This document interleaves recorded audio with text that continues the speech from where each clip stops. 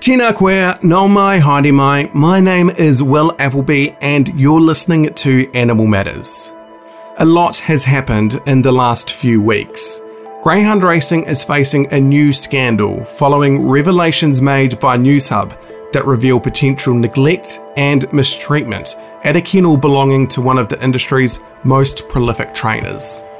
The ban on live export faced a small bump in the road recently, but it looks like it will still become law in due course.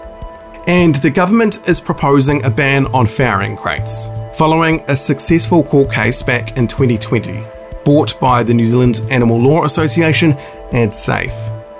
Animal Matters is brought to you by SAFE for Animals.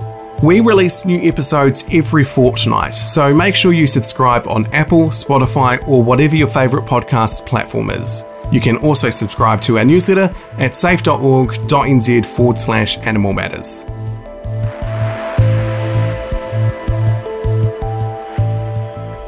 Greyhound racing has been rocked by a few scandals over the years. Brendan Cole was accused back in 2017 of live baiting his dogs. Live baiting is where greyhounds are lured with live animals, an illegal practice that's believed to make the dogs run faster. The SPCA did lay charges against Brendan Cole for alleged animal cruelty, but those charges were later dropped. That same year, former High Court Judge Rodney Hanson QC published his report on the greyhound racing industry, which found over 1,400 dogs had been euthanised over 4 years, and 1,200 dogs were unaccounted for.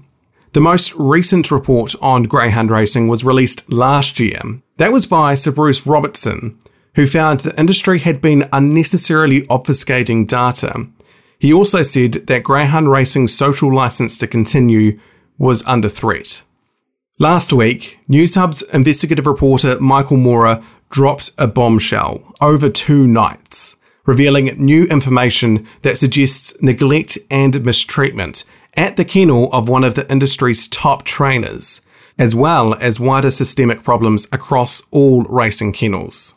On Wednesday night, Newshub revealed photos and medical notes of 8 dogs linked to trainer John McInerney, who oversees the largest number of racing dogs in the country. The dogs were in a condition that an independent vet said warranted an investigation. The information provided to Newshub described the dogs were dropped off at a rehoming kennel with a variety of problems, including blindness, open wounds, bite marks from other dogs, injuries that were old and left untreated, lacerations, and severe worms.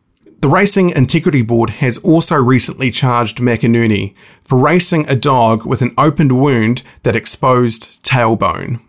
McInerney told Newshub that one of the injuries was from a dog fight, but he said the injuries were completely healed when dropped off at the rehoming kennel. The photos suggest otherwise. The Racing Integrity Board told Newshub they were making inquiries, but they stopped short of calling it an investigation. On Thursday night, Newshub revealed up to 300 warnings had been issued to greyhound trainers for health and welfare failures in less than a year. Mike Clement, Chief Executive of the Racing Integrity Board, said almost all kennels had been issued with improvement notices for a variety of issues, including unvaccinated dogs, the use of unapproved medications, incomplete treatment records, an increase in dental issues, and more dogs found at some kennels than official records show. Clement also told Newshub it's become clear that many don't understand what the rules are. SAFE is still calling for a ban on greyhound racing, and the Racing Minister Grant Robertson says that's still on the cards. At this point though, I don't think the Minister has any other choice but to ban greyhound racing. And in an odd turn of events, Greyhound Racing New Zealand announced their CEO Glenda Hughes would be stepping down, only an hour before Newshub's investigation went to air. Hughes said it was just a coincidence and she'd always planned to step down this year, but the timing certainly raises some eyebrows. Greyhound Racing New Zealand plan to appoint a new CEO in the next 2 months, and Hughes will stay on to help the new chief executive until the end of the year. We are now just over halfway through the so-called phase-out period for live export. and in less than a year, the export of livestock by ship will be illegal. Of course, to make it illegal, legislation has to be passed by Parliament. With control of a majority of Parliament, that's a pretty easy task for the Labour government. But the Animal Welfare Amendments Bill has been a contentious topic for opposition parties. The process for a bill to become law is pretty boring, but I'm a political tragic, so please just humour me. It first has to be introduced to the House of Representatives. The House is where the 120 members of Parliament, or MPs, sit and debate, and sometimes argue. You've probably seen footage of this on TV. Once a bill is introduced, it goes to what's called the first reading, where the House debates the bill and then votes on whether it should progress to the next stage. If the vote is defeated, that's it. The bill is dead. If it succeeds, it goes to a select committee, a smaller group of 6 to 12 MPs. They get about 6 months to examine the bill and prepare a report for the House. They also normally invite submissions from the public, so people in the community get to have their say on a bill. Once the Select Committee report is delivered to the House, it goes to a second reading, where the House gets to debate the principles of the bill and any changes recommended by the Select Committee report. There's another vote at the second reading, and if it passes, it goes to the Committee of the whole House. Now every MP gets to have their say on the bill, if they wish to do so. For controversial bills, this can last several days before finally the House votes for the third and final reading. If this vote at the third reading is successful, congratulations, your bill has just become an Act of Parliament, and it is now law. Well, once the Governor-General signs off on it, but let's not get into that. Now, I am glossing over a lot of detail, like the difference between government bills and member bills, and occasionally MPs get to vote with their conscience rather than along party lines, but that's basically the gist of it. I've probably bored anyone who has a degree in political science, but this is important because it explains why it can take a long time for Parliament to pass legislation. There are exceptions, like when the government asks the House to pass a bill under urgency, which is what Parliament did for the wage subsidy scheme when COVID-19 reached our shores in 2020. But this is normally reserved for exceptional circumstances, and unfortunately, the government doesn't consider live export a matter of urgency. Obviously, we would beg to differ. Anyway, you're probably thinking, 3 votes and a select committee, how does anything get done in Parliament? Well, thanks to the way our electoral system is set up, political parties have a lot of control over their MPs and how they vote. In the US and the UK, it's not uncommon for politicians to cross the floor and vote against their party's position. This rarely happens in New Zealand, and with the exception of conscience votes, crossing the floor would probably end an MP's career. They can do it, but they just don't in practice. So for better or worse, MPs normally vote as a party bloc. So when the government wants to pass a bill, it almost always passes without issue. And since the Labour government control a majority of the House, they have no one else they need to answer to. Not like the last term in government, where they needed to get New Zealand First and the Green Party on board to pass legislation. This doesn't mean that it's all smooth sailing though. Opposition parties have plenty of opportunities to voice their concerns, and I've certainly done that with this Animal Welfare Amendments Bill. This amendment bill that would ban live export divided the Primary Production Select Committee, and they couldn't agree on whether the bill should be passed or not. This committee is split 50-50 between Labour and opposition, with National and ACT holding 4 seats between them, and Labour holding the remaining 4.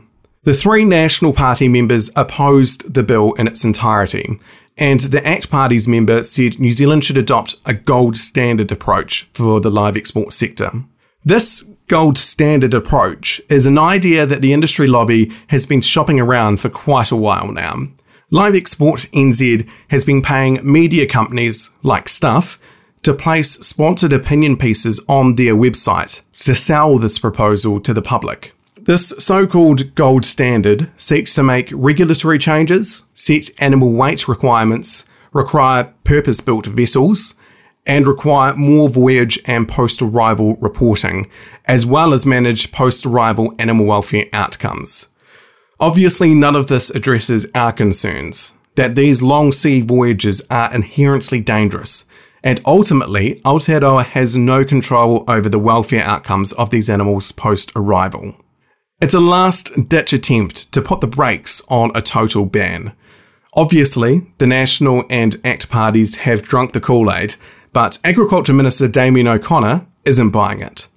Despite no clear decision from the Select Committee, O'Connor has said that the government will be going ahead with the ban, and he quite rightly pointed out that people in the live export trade have had plenty of warning to adapt to other businesses.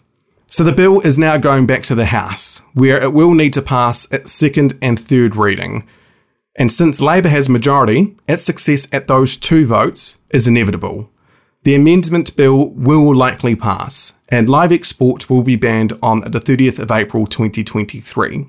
The shenanigans at the Select Committee does beg the question though, what's going to happen if the National Party win the election next year?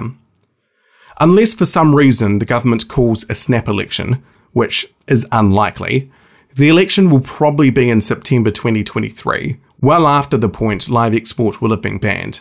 The ACT Party said this week if they were in government, they would overturn the ban, but so far National hasn't made the same commitment, without who ACT won't have much success. But even if National did publicly state that they would overturn the live export ban, it's hard to gauge whether they would. Political parties love to say they'll overturn a decision if they're voted back into power. Both Labour and National have made statements like this in opposition for years on a variety of subjects. But when they do get their turn to form a government, they very rarely actually uphold these commitments, especially if legislation has already been passed and the daunting prospect of unpicking the outcomes of those decisions begins to weigh on them. It's difficult to say how hard it would be to reverse a ban on live export. Honestly, I don't know. But I suspect it wouldn't be that difficult. MPI would need to recruit some personnel to approve export certificates, but otherwise, a lot of the infrastructure will still be available. Again, so far only the ACT Party has committed to reversing a ban on live export, and even if the National Party made the same commitment, there's no guarantee they would do it. But we should be mindful of this. National and ACT deeply oppose a live export ban, and they could form the next government. But they need to understand this is a high-risk trade that must remain in the history books. The voyage is dangerous, and we cannot ensure the welfare conditions for these animals on the ship or after they arrive at their destination. Long-time listeners of the show will remember back in 2020, the New Zealand Animal Law Association and SAFE challenged the use of farrowing crates in the High Court. This was the first time in Aotearoa history that such a challenge had taken place. In November 2020, the High Court ruled that the minimum standards and regulations for the use of farrowing crates are unlawful. In short, the High Court agrees that the use of farrowing crates to house mother pigs is a violation of the Animal Welfare Act. The High Court told the government to go back to the drawing board and draft a new code of welfare that would phase out the traditional use of farrowing crates. Well, it's taken a while, but 2 weeks ago, the Ministry for Primary Industries released a consultation document for a new code of welfare, and they've proposed changes which include a ban on farrowing crates. It's important to note, this would never have happened had it not been for NZALA and SAFE's historic court case. SAFE had exhausted every other option to ban farrowing crates. A 2018 poll found that 73% of Aotearoa supports a total ban. And SAFE delivered a petition to Parliament, which was signed by over 100,000 people. But still, the government wouldn't listen. SAFE were left with no other choice but to go to court with NZALA. So the government has now proposed two options. Option A would ban farrowing crates, and Option B would restrict their use to 72 hours. The latter is not good enough. We secured a massive victory, so we have to make sure the government doesn't water down these new rules. A total ban on farrowing crates is also the National Animal Welfare Advisory Committee's preferred option. There are also a number of other changes proposed in the consultation document, including changes to the minimum space requirements for grower pigs in fattening pens. NAWAC is concerned that the current space allowances for weaner and grower pigs don't fully provide for the needs of the pigs. Now, of course, we don't support any pigs being kept in fattening pens. But this proposed change, as well as a ban on farrowing crates, have really frightened the pig farming industry. In a series of statements to the media, NZ Pork said that the changes could wipe out the industry. But none of these changes should come as a surprise to NZ Pork. The NZALA told the National Business Review that the pork industry had been consulted on this draft since mid-2021. SAFE CEO Deborah Ashton said that other farmers had already moved away from using farrowing crates, and she also added that Parliament signalled in 2015 that they would have to be phased out. In short, the industry should have seen this coming. Submissions on the consultation document for this new Code of Welfare are open until the 24th of June. SAFE will be making a submission, but we also encourage you to do so as well. MPI need to hear from consumers and animal advocates who want to see farrowing crates banned. We have a page on our website that explains how to make a submission, so head to safe.org.nz and take action today. Thank you for listening to Animal Matters. This podcast is brought to you by Safe for Animals, Aotearoa's leading animal rights organisation, and produced by myself, Will Appleby. Make sure you subscribe to stay across Animal Matters on whatever your favourite podcast platform is. If you're listening on Apple, please leave a rating, as it helps other listeners to find the show. Until next time, mā te wā.